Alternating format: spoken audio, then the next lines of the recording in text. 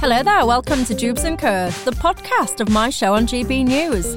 My name's Michelle Dewberry and you can catch me live every weekday evening from 6 till 7pm. But worry not, if you miss it, you can catch up here after every show. So let's do it. Welcome to Jubes & Co. Happy bank holiday to you, if you're not at work, and unlike me. Anyway, don't get me started on that subject. Keeping me company until 7 o'clock tonight, my panel, also at work on a bank holiday. What troopers we all are, that's what I say. Former Brexit Party MEP Michael Heaver, ethnographer and academic Dr. Lisa McKenzie, and author James Bloodworth. I tell you what, guys, I'm going to start a one-woman campaign to have more bank holidays. That's what I'm going to do. I'll join you. We can have two of us. When I was self-employed, I really was not into bank holidays at all. Now, I am so into them. It's untrue. I am literally going to start a campaign. St George's Day, we'll have that one, won't we? Love it. The Queen's Jubilee, well, let's make that one a permanent bank holiday every year. Any more before I go? Before I move on to what I'm supposed to actually be talking about tonight? My birthday, throw one in for that. Yes, there you go, My birthday. My birthday. My birthday? Yes, well... we haven't got one in March. We don't have a bank holiday in March? No. All right, well, I'm going to start making notes. Tell me what you think, by the way. More bank holidays or less? If you're self-employed, you'll be sitting there and going, what even is a bank holiday? What do they mean when you're self-employed, eh? Anyway, a little off topic there, but you know the drill on Jubes & Co by now. It's not just about us here and our thoughts. It is not. It is about you at home as well. What is on your mind today? Get in touch with me, gbviews at gbnews.uk. You can tweet me as well, if that's your thing, at Michelle Jubes or at GB News. We're everywhere, aren't we? We're all over social media and we're live on YouTube as well. So wherever you are tonight, good evening. You're very welcome. Now, our top story, the government has recently announced a plan to deport asylum seekers to Rwanda for processing. But, got to be honest, doesn't seem to be having that much of an effect when it comes to a deterrent. Nearly 300 people crossed yesterday, and so far today, at least 300 people have done the same. Many were saying over the last kind of 10, 11 days that actually maybe this policy had been effective after all, but no, it seems it was just the weather that were putting people off. Well, joining me to discuss this is Alf Mehmet, the chairman of Migration Watch UK. Good evening to you. Bring us up to speed where we are numbers-wise with all of this, if you will. Well, let's first of all be clear. The new laws, or the new law, the Nationality and Borders Bill, only came into force, indeed, royal assent was only a few days ago. So I think it's a bit unfair to say it hasn't worked yet, or the Rwanda deal hasn't worked. I believe I said last week on GB News that anyone who thought that the lull in the number crossing, in those crossing was the solution that we've been looking for was kidding themselves. That's not going to happen until, firstly, the government shows that it means business, that it will start sending people back or sending people on to Rwanda, and also the other things that they say they're going to do, and that's hold on to those who are crossing in boats, hold on to them until a decision is reached, and then act on it. And that's the problem at the moment. There's been such little action that I'm afraid the traffickers have been encouraged to do what they are. So what do you think then that Boris Johnson should do next? I mean, you're saying, I think, let's just give this Rwanda plan a bit more time to see what happens, but anything else that should be happening right now that isn't? Rwanda plan on its own, it's never going to be the solution.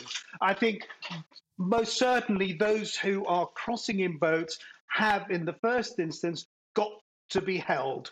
They've got to be detained in a place, secure, safe place, until their applications are dealt with. Excuse me a moment, sweet. You're on GB News. Sorry. Me too. Preparing my dinner. Oh, lovely. I'm going to come round after this then. Don't tempt me. Sorry, you were saying? You'll be very welcome. But can I also say, let's please remember what this is all about. The numbers so far this year, we've already had over 7,000 crossing in boats. That's 4 times the number we had last year by the end of April, in fact. Well, we're only just into May. If it continues at this rate, we're really looking at over 100,000 people this year. That is why it's absolutely imperative that the government really does mean business when it says it's going to put a stop to this. Can I also say that I've seen some figures today which show the number of those entering the EU illegally. It's something like this year is 60% up on 2019. That's 240,000 people who've been detected coming into the EU. The numbers there are huge. Unless we start talking seriously and the EU and France starts talking seriously, the problem is going to continue. They've got to accept people back, and also those who cross illegally and have no permission to be here, the countries that they come from have got to be taking them back as well. And there is, in the legislation, scope for putting pressure on, if you like, on the countries who are at the moment either reluctant or slow in taking back their nationals who have absolutely no claim to asylum in this country. OK, Al Mehmet, thanks for your insight there. Enjoy your tea. Sounds lovely. I'm very jealous. James Bloodworth, your thoughts on all of this?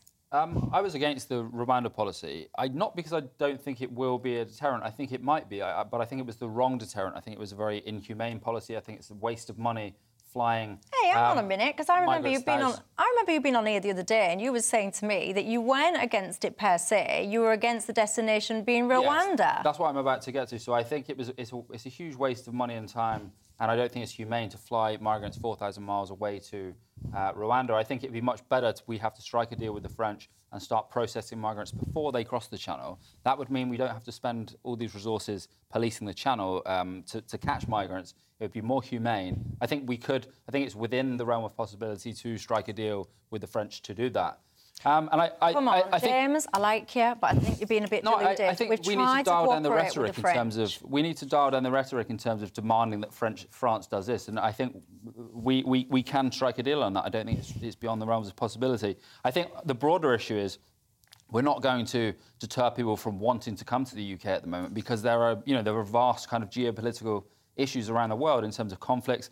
We left Afghanistan last year.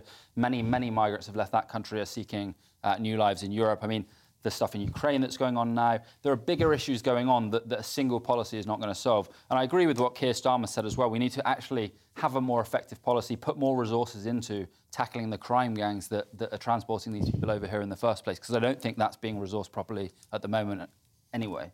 Michael Heaver? Well, we've tried doing the deal with the French. The deal's basically consisted of us giving them tens of millions of pounds and them taking the absolute mick out of us and doing the square root of absolute bugger all month after month after month. So I think we've tried that and it's completely failed. Actually, I'd be going on the offence and actually embarrassing Macron's government, the fact that the authorities have so badly failed to stop what is a very dangerous situation. As for the Rwanda plan, I mean, of course, the government haven't actually put this into effect yet. So there's going to be a lot of scrutiny, obviously, around how widely the government implement this. Are they going to follow through on it? What are the legal challenges going to look like? How long are they going to last? And I think the end of this, actually, as Theresa May talked about when she was Home Secretary, actually, leaving the ECHR, the European Convention on Human Rights, is ultimately what the government are going to have to do if they're going to get a handle on this. And I repeat the point that I made when I was on the view before, Michelle. This could cost the Conservatives the next election. The numbers that are being talked about, 28,000 last year, between 60 and 100,000 people this year. It's astonishing that it's been allowed to develop year after year after year. The numbers get higher and higher and higher. The government needs to stop this. They need to stop giving the French money. They need to embarrass Macron's government by taking the boats back and revoking French fishing licences. The French authorities have totally failed and they should take responsibility for this as well. Do you agree, Lisa? No. Tell me. Go on. No. Talk to Auntie Jubes. What do you agree with? I've said on this programme many, many times, I do not like this Rwanda thing. I think somebody, or some people from Oxbridge universities have sat in an office somewhere and wrote something on the back of an envelope, what would get people, what would get people to vote for us again? And so they've come up with this mad idea about Rwanda. It won't work. It can't work. And I think, honestly and truthfully, if you look at all the things that they've tried to do, none of them have worked. So there is now an argument for looking at a better idea and a bigger idea, which is getting together all the interesting parties. You come from business background. You know that at some point you have to get stakeholders together and you have to talk it through. And so one of the things that I think we have got to do is stop trying to deal with this alone. We need to listen to many, many voices. I think, there's the Migrant Watch people who's got one particular view on this, but then there's also the refugee councils. And I think by inviting them into Whitehall, all of them, perhaps with the Navy as well, who's on the front line of this, with the French, and then also thinking about how these people traffickers are moving across the globe. This isn't happening just in France. It starts the other side of the globe, and they are connected criminal gangs. So we can't do this alone. We can't just go, we're going to send people to Rwanda. It's not going to work. What we've got to do now is seriously, and I agree with you on one point, Michael, that this is getting serious and it is getting dangerous, but it's getting serious and dangerous for the people who's trying to make their way here. But I think it's not getting serious. It is serious. It has been. Just to give you some context, by the way, just to be because you say about business, and it is my background, you're right. So then I think about some the financial aspects of this, by the way. So at the start of February, this is a figure that most people will be familiar with now, it was revealed that we are spending just shy of £5 million a day, ladies and gentlemen, you heard that right, a day, that's at the start of February, on putting people up into hotels. And I mean, that is just not sustainable. So it's not. I agree with you. I completely agree with you. Andrew Mitchell has said that the Rwanda policy is going to cost 10 times that, because you're flying people out to Rwanda. That's going to be far more costly than putting them up in hotels in this country. Well, the initial figure... Not that that's the right thing to do, but the Rwanda policy will cost more money. But I just think there is a gross unfairness to this. I know in Hull, and I can think of a particular hotel, and anyone that knows that area will know the hotel that I refer to. It has been taken over by the Home Office. It's packed full of people that have just decided that they're going to get on a boat and get picked up at the border in the middle of the Channel and brought back to the UK and put up in these hotels. And outside of this hotel, and this is a true story, outside of the hotel is a huge car park. It backs onto the train station. And there is someone, at least one person, sleeping rough in that I agree with you. Just make a point quickly. I mean, I think it's £120 million they're spending on this scheme. When you're talking about £5 million a day on hotels, it makes it look like a bargain. The Australians have got a track record in using offshore processing. It's been proven to be a massive deterrent. And the fact is, when you pay an upfront cost, that's to stop the situation. So we don't pay £10 million. Why did the Australians get rid of it? £10 million on hotels next year, which is what we'd be doing if the Labour Party sort of policy of just hand-wringing and hoping the French do us a favour, that's what it's going to lead to. I'm not talking about the Labour Party as a policy, though. I'm talking about something bigger and more sensible, which is getting all the stakeholders together and starting to think about this in a bigger way. It is a big problem. As you know, there's not just people coming across the Channel. They're coming across the Mediterranean. Greece gets thousands and thousands of refugees coming onto their shores every year. But the Australians did stop this. But the Australians got rid of that policy. There's no point in trying to come because you'll not be allowed to stay in Australia. Guess what? The boat stopped coming, didn't they? Why did they get rid of that policy then? Well, because they stopped the problem. People stopped coming. They stopped the boats. The Australian model is the model that's now being followed by the UK because it's got a proving track record. Migration to Australia hasn't stopped. They stopped the policy because the offshore detention centres were found to be in gross violation of human rights. The Australians stopped the boats coming. You're denying that. But you, what he's referring to is Operation Sovereign Borders. But they've stopped that Australia. now. They scrapped it because of the human rights violations that were going on at the detention centres. But it was also incredibly effective, if not fully effective. Of course, if you take away people's human rights, of course it will deter them. But I would say that's not the way to do it. I've got to push back a little bit on this because when I hear these conversations and I host these debates frequently, if I had £1 for every time someone told me this is breaching human rights, it's inhumane, it's this. I mean, you even said about we are signed up to these. Tonight. We are signed up to these international conventions for a reason. But people are making a choice. So people are making a choice to come to this country. And I think, I'm a bit harsh on a lot of this, I think that they're making this choice because they know that when they get here, they'll be picked up. Well, they don't even need to get here, actually. They get intercepted, then they get brought here. So when they're brought here, they'll be put up in nice hotels. They'll be given their 40 quid. They'll have no kind of outgoings and things like that. And I think that is a huge pull factor. So I think you need to address that. They can't.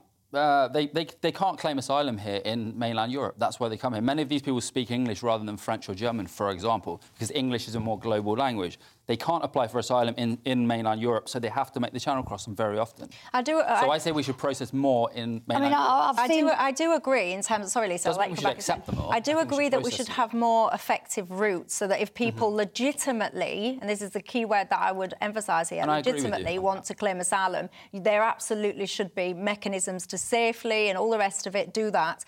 However, you mentioned business, by the way. In business, you would have what I would call a business as usual. Then you would have exceptional circumstances. If I was in charge now, and I can only assume that people are thinking about this, I would be sitting there and going, this is not business as usual, having tens of thousands of people crossing the channel. So what can we do as an exceptional circumstance to reflect that? So, for example, my point I'm trying to make very briefly is that I would try and look at, can we establish a policy which is if anyone makes the crossing this way, it's an automatical strike factor. If you enter the country by crossing over the channel, your application for asylum will essentially be null and void. I would try and stop that as a mechanism.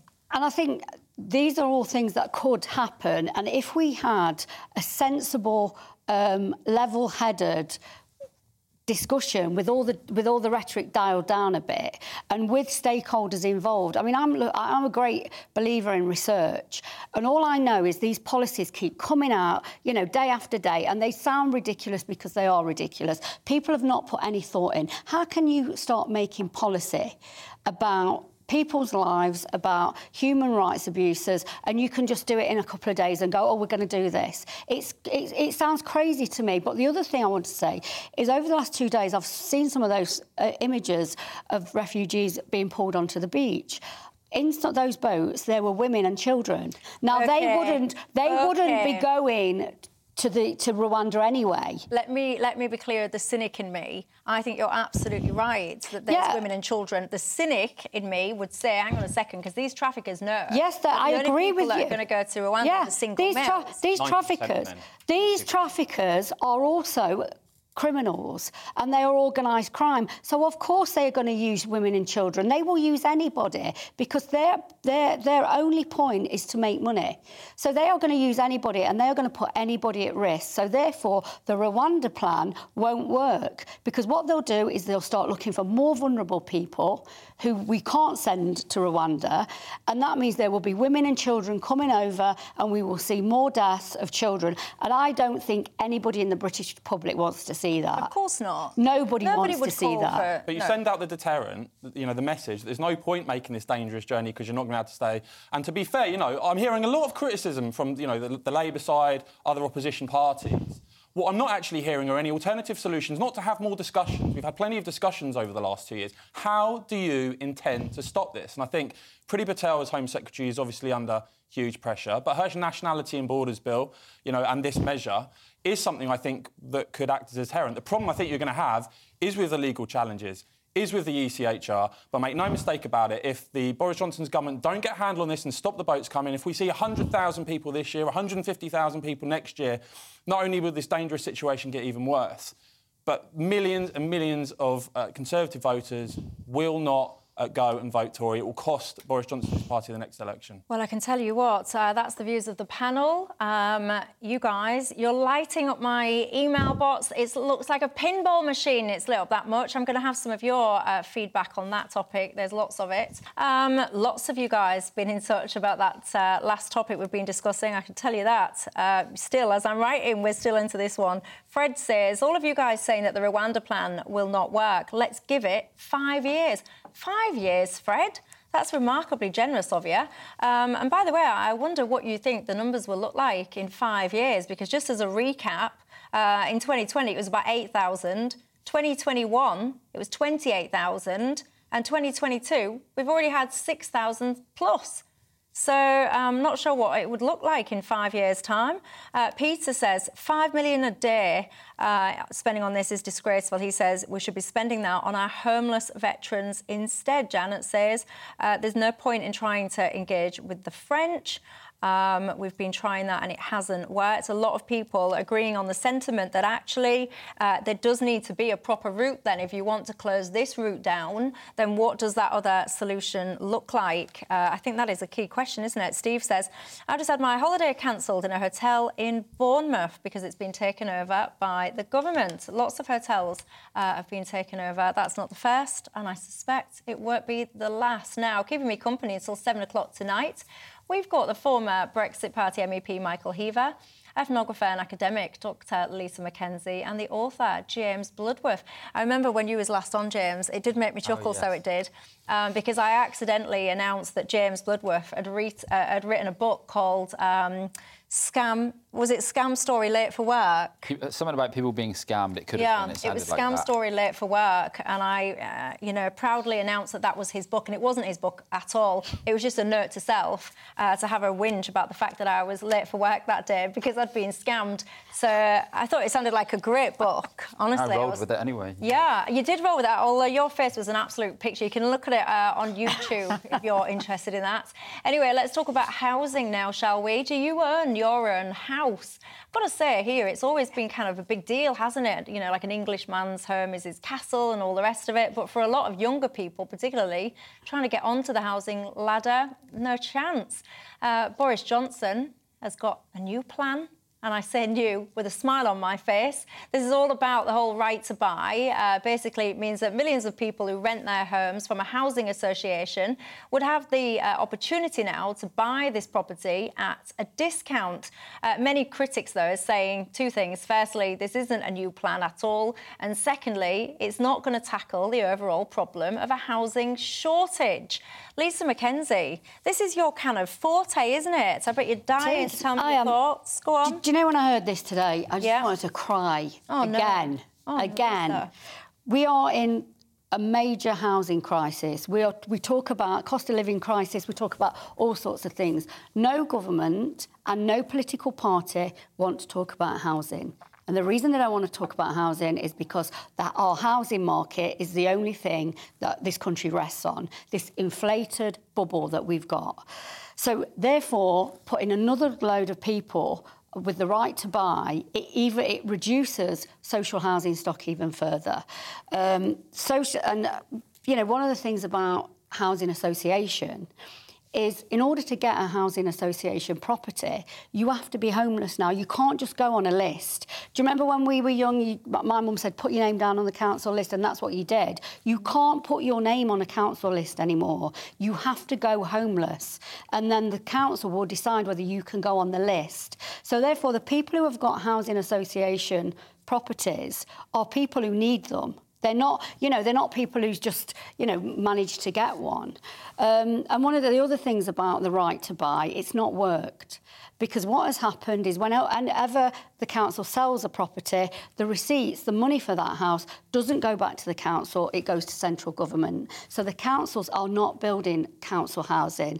On top of that, 70% of our council housing stock that has been sold since 1979 are now in the hands of private landlords. So what that means is you will live in a council house, or an ex-council house, but you are paying inflated rent to a private landlord. Bang on there, because it's not working. But isn't that because the person who's bought their property has then basically tried to profiteer? Yes, so they have. That's exactly what's happened. That's the fault. That's not the government's fault. That's someone that's the policy's fault. That is the weakness of the policy, because the policy allows that to happen. Therefore, what we need regarding housing, do you know how I'd get rid of that? But again, I'm quite harsh. If you buy your property at a discount, I know you can't sell it straight away. I know there's... It's 5 years. It's only 5 years, though. But I would say that if you sell it after that point, you've got to repay some of the discount back to the government. Well, what I would say is we don't have a right to buy at all. Because the only thing that's going to help our housing situation, and that means young people getting on the housing ladder, is if we have 1 million council houses, new council houses, because what that will do is take the pressure off the market, and it means that young people who perhaps want to buy a house will be able to live somewhere. It will take the private rents down, and it means that people will be able to save up. At the moment, the housing market is being inflated. You've got a situation in London councils now, that because there is no housing stock, social housing stock, when you get a family in need, they are moving them 200 miles across the country.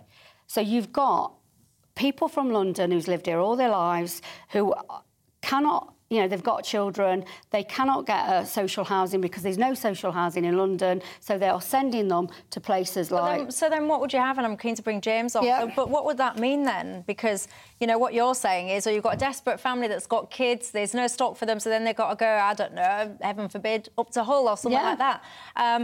But then, so what's the alternative to that, James? We just have a load of houses sitting around in the hope that, or the expectation that maybe someone might need it at some point. Well, no, people do need them. I mean, I remember reading quite recently that there are people who've been waiting 10 years for a council house in some parts of the country. We need more houses, but the way to do that is not to sell off even more council houses. We need to build more council houses, and we need to also make it easier for private developers to build. So at the moment, there was something in the Times today about how the government's plan to build, I think it's 300,000 more houses, it might be more than that, I can't remember the exact figure, has been, they're not going to meet that plan because of NIMBYism in local authority areas, both from environmental groups and also from local residents authorities who do not want new housing developments built. They need to make it much easier for houses to be built in the first place, and we need to also have a mass council house building programme. Because at the moment, the situation in London, the amount of money that people's income that goes on rent is ridiculous. It's half of people's income. Yeah, because I worry, well, I don't worry, I just ponder, is this more of a kind of, because there is such a difference, Michael, between what you will get, I'll just pick a figure, I'll pick like £500,000, £500,000. In London, in some, well, I would actually say most places, you're going to just about get a one-bedroom flat for £500,000. If I went home and I took £500,000, I could buy a beautiful home. So I wonder how much of this is UK-wide and how much of it is specific to London, maybe some of the south, and then the rest of the UK. Well, I think this is, I mean, look, it's obviously concentrated in certain big cities, but I think this is going on countrywide. Now, we talk a lot about the supply side of this, and of course that is very important. I think, when you talk about the supply of new houses, something that I think a lot of people get worried about is, well, are you going to build the infrastructure with it? Are you going to, for instance, build more, doctor's surgeries? Are you going to have more roads? Are you going to have more school places? Because just endlessly building houses without the infrastructure to support it, of course, actually lessens people's quality of life. The other side of this, the demand side, that no one ever talks about, since 1995 to 2020, the population in this country has gone up by 9.1 million. The ONS forecast for net migration between 2020 and 2030 is 2.2 million net migration in that decade. You can talk about 300,000 houses a year from the government, but whether you've got net migration at 50,000 a year or running at 300,000 a year will make a huge difference on how effective that 300,000 is. I think Boris Johnson should look at what David Cameron pledged and, of course, couldn't deliver inside the EU, and David Cameron pledged net migration of tens of thousands, couldn't deliver it because we had open borders. Boris Johnson could deliver it. This is about housing. It's about supply and demand. Can we talk about housing? We've got one opportunity here to talk about housing, and you're going on to migration. You've had a population surge. Well, I want to talk about housing. I want to talk about the way that the housing bubble is in this country, the way that people think that all their wealth is tied up with their house. People think that their pension is their house. But to be fair to Michael, there is absolutely two sides of the argument, supply and demand. Yeah. You're saying that we need more property. We don't need more property. Supply has fallen off a cliff in recent decades. It's not just this government, it's previous governments as well, but it's fallen off a cliff. But I want to pick up on what you've just said, because you're saying about the attitude and the wealth and everything. I actually was looking at the home ownership because actually here I mentioned at the start, the Englishman's home is his castle. It's all about owning your own home.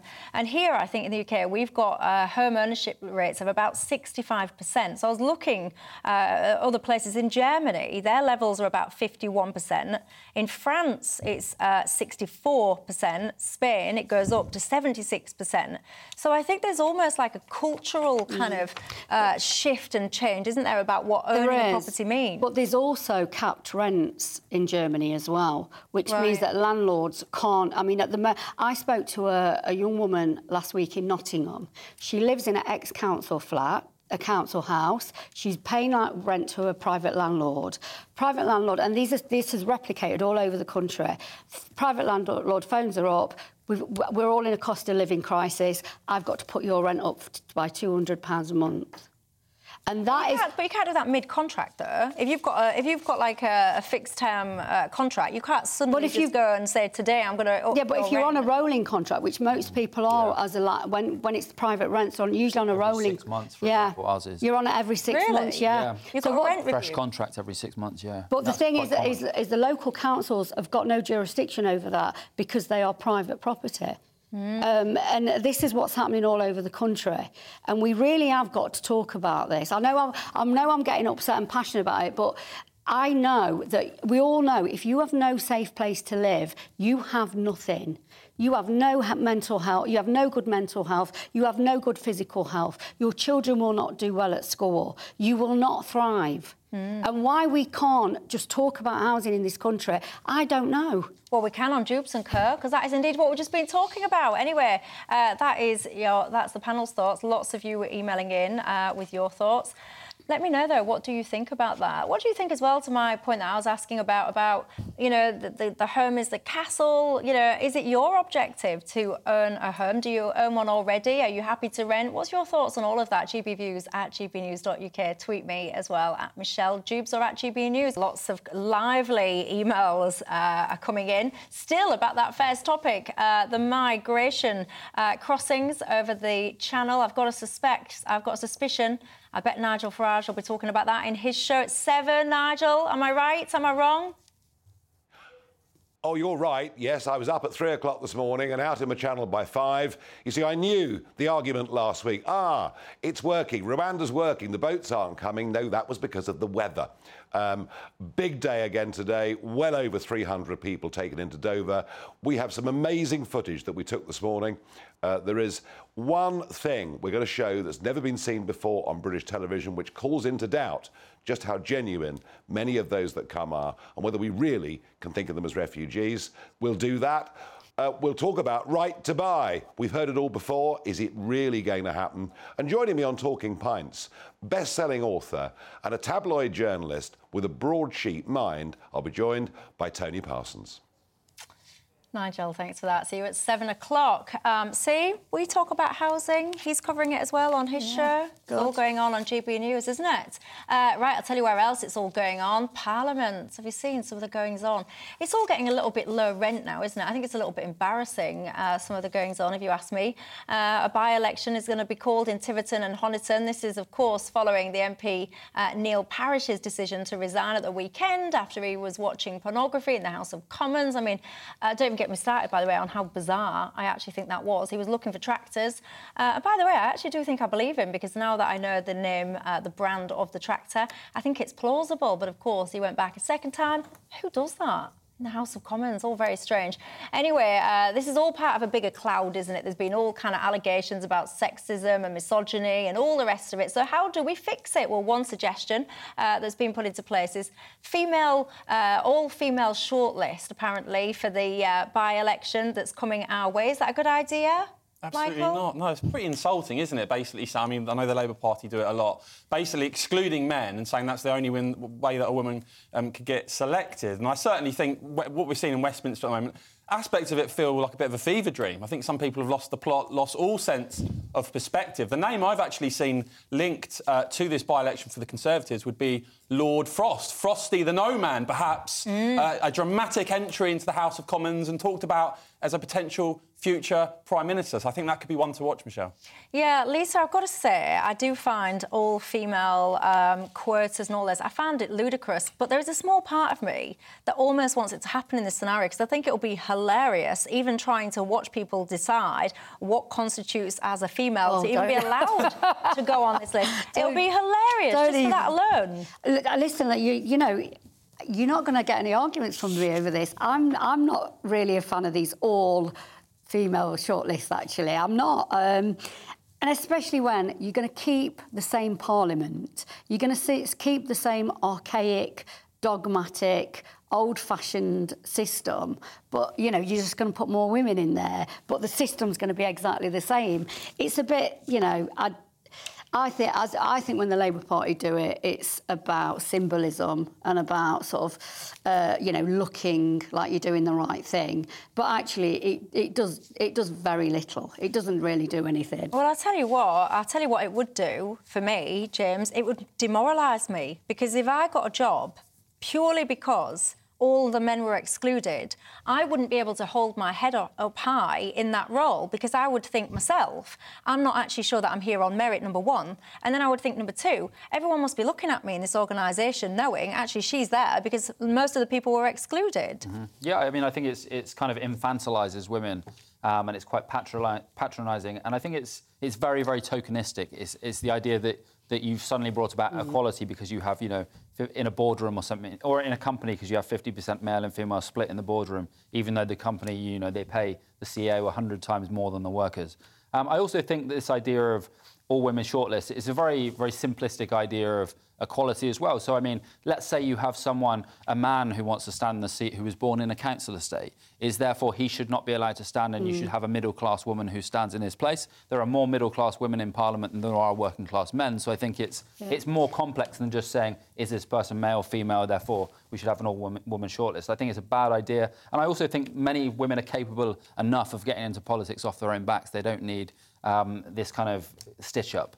By the way, I saw a video today. I'm going to play it to you if I can find it. Well, not me, if my guys can play it. Listen to this. That's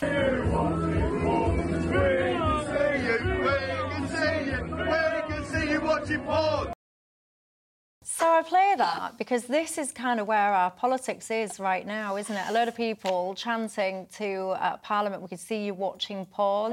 And I just find it all, Michael, so low rent. And I think as a country, we deserve a better standard of representation, a better standard of conversation, a better standard of behaviour from all people, all different colours. I'm not going to start kind of getting into it's all this party or it's all that party. And the current Speaker of the House, he's been suggesting a variety of different measures about how you could kind of shake Parliament up. For example, one of the ideas is about closing the bars, the subsidised bars, I must point out, on the Parliament estate. Would that make a difference? I don't know. Look, I think there's a tendency here to overreact slightly. I think when you talk to your average man and woman on the street, are they really that bothered by the fact that this guy's, had to resign and all the rest of it? It's for, OK, unprofessional conduct or whatever. But it's hardly the crime of the century. There's a lot bigger issues going on. We're talking about people coming across on boats from France. We're talking about, obviously, what's going on in Ukraine. But it's about standards, Michael. So it's about, I wouldn't expect to be able to sit out there in the newsroom and just randomly start watching porn. But he's resigned now. The story's done. I know, but I wouldn't accept you sitting here watching porn now. Well, no one obviously wouldn't do that. But I'm just saying, the guy's resigned. His political career's basically over. He's copped it. Let's move on. Well, isn't that the wider cultural point about Westminster? Is that someone thought that they could do that? That the professional standards, the workplace, the way that the parties, they get whipped. They don't even get to make their own minds up. Yeah. I remember being in a car once with a who's now a minister. I'm not going to say who it is, but I was talking to him about FE colleges and access courses, and he said, these are really good ideas. I said, well, yeah, but your party's now got rid of all adult education. And he went, do you know what? I do remember voting for that. I really need to take more notice what I vote for. And I think when you've got a system that allows that sort of thing to happen, You're right. This is about standards and culture. Doesn't feel like the job's being taken seriously. We have a situation, a cost of living crisis, where people are sinking into poverty. They can't pay their gas and electricity bills, and yet you have their representatives in Parliament messing around watching pornography. It's a disgrace, really. Or equally on the other side, arguing about whose knickers you can see. Do you know, I heard you say something totally different then. My mind is not in the right place, because the sentence that I heard you say and what you actually said were two very different things. But you know, one of the things that I have a suspicion that's going wrong is that we're taking these civil servants, these members of Parliament, and we're turning them often into celebrities. Like, I think it is so wrong that a member of Parliament would go on, I'm a celebrity, get me out of here, or celebrity, come down with me, or whatever other programmes, many of which exist. Because to me, you're not a celebrity, you're a public servant that's been voted into public office to do a job. And if once you leave that job and you want to trade on your name and your reputation and all the rest of it, whatever, but whilst you're a serving member of Parliament, I think it's absolutely appalling that you can do things like go on reality TV shows. And I think, James, that is one of the contributing factors, because then you create this collection of people who think that they're semi-rock stars and that therefore they can get away with whatever they want to do. I mean, I think social media plays a role in that as well. I think far too many MPs spend too much time posturing on Twitter, for example, and trying to get retweets and go viral instead of actually dealing with their constituents' concerns. And that's, I think, again, is a form of seeking celebrity. I don't think it's a form of representation. I think it's essentially wasting all of our time. Yeah, lots of communications coming through on the emails and also the social media, the Twitter. Tonight, you're still talking about our first topic, by the way. You're still talking about immigration. And I think a couple of you have asked as well, and I'm scrolling through for your name, but you'll know who you are. You know, you're pointing out to me as well the impact on your local communities, because often many people that are kind of coming into the country, crossing the channel, whatever, they're not staying in London. Often they are being sent over to areas that are already struggling and quite deprived areas. And I think the sense that I'm getting through, if you live in one of those areas, is that this is creating a lot of division, a lot more strain. Michael, your point in terms of the infrastructure and the effects on the infrastructure there. David, he says, we bought our council house 30 years ago. We haven't deprived anyone of anything. We still live here. The main thing, he says, that's caused lack of housing is that there's so many single-parent families require 2 houses. Do they? How does that work? Well, I don't get what you mean there, David. Does it mean the mum lives in one with a child, the dad lives in the other? Is that what you mean? I don't know. You can respond to me and let me know what you mean on that one. Lee says, Michelle, I think the Rwanda scheme is a complete and utter shambles and it should be shut down. He goes on to say it's completely inhumane and unfair on those who really need our help. I would ask though, Lee, by the way, how do you know who a lot of these people are? Because to the best of my knowledge, I thought they kind of got rid of their identification, etc., on the way in. So often we have no clue who a lot of these people are. Julie says, we need to get tougher, like what the US used to be. She says, years ago, I overstayed my visa in the US. They put me in a county jail. Oh, OK. I'm not sure. Anyway, let's not open that one. Rob says, speaking about bank holidays, yes, that was my little rant I went on at the start of the show. He says, what about the 21st of October? We could make the Battle of Trafalgar Day a bank holiday. He says it's a long break from August to December. Paul says, if we're going to give people discounts on housing, how about those people who struggle to save a deposit for their house? Can they have a discount too? See, where do you draw the line when it comes to discounts? Anyway, Lisa, James and Michael, thank you very much for your company. Guys, thank you as well for your company on this Bank Holiday Monday. Very much enjoy our conversation. Lots of you still emailing in. I promise you, I don't always read every single email out, but I always read them. I always make time to hear what you have to say. Have yourself a fantastic evening, and I will see you at 6 o'clock tomorrow.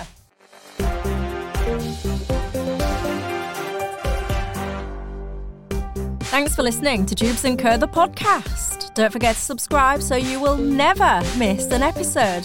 And if you've enjoyed it, leave us a nice comment. I'll see you next time.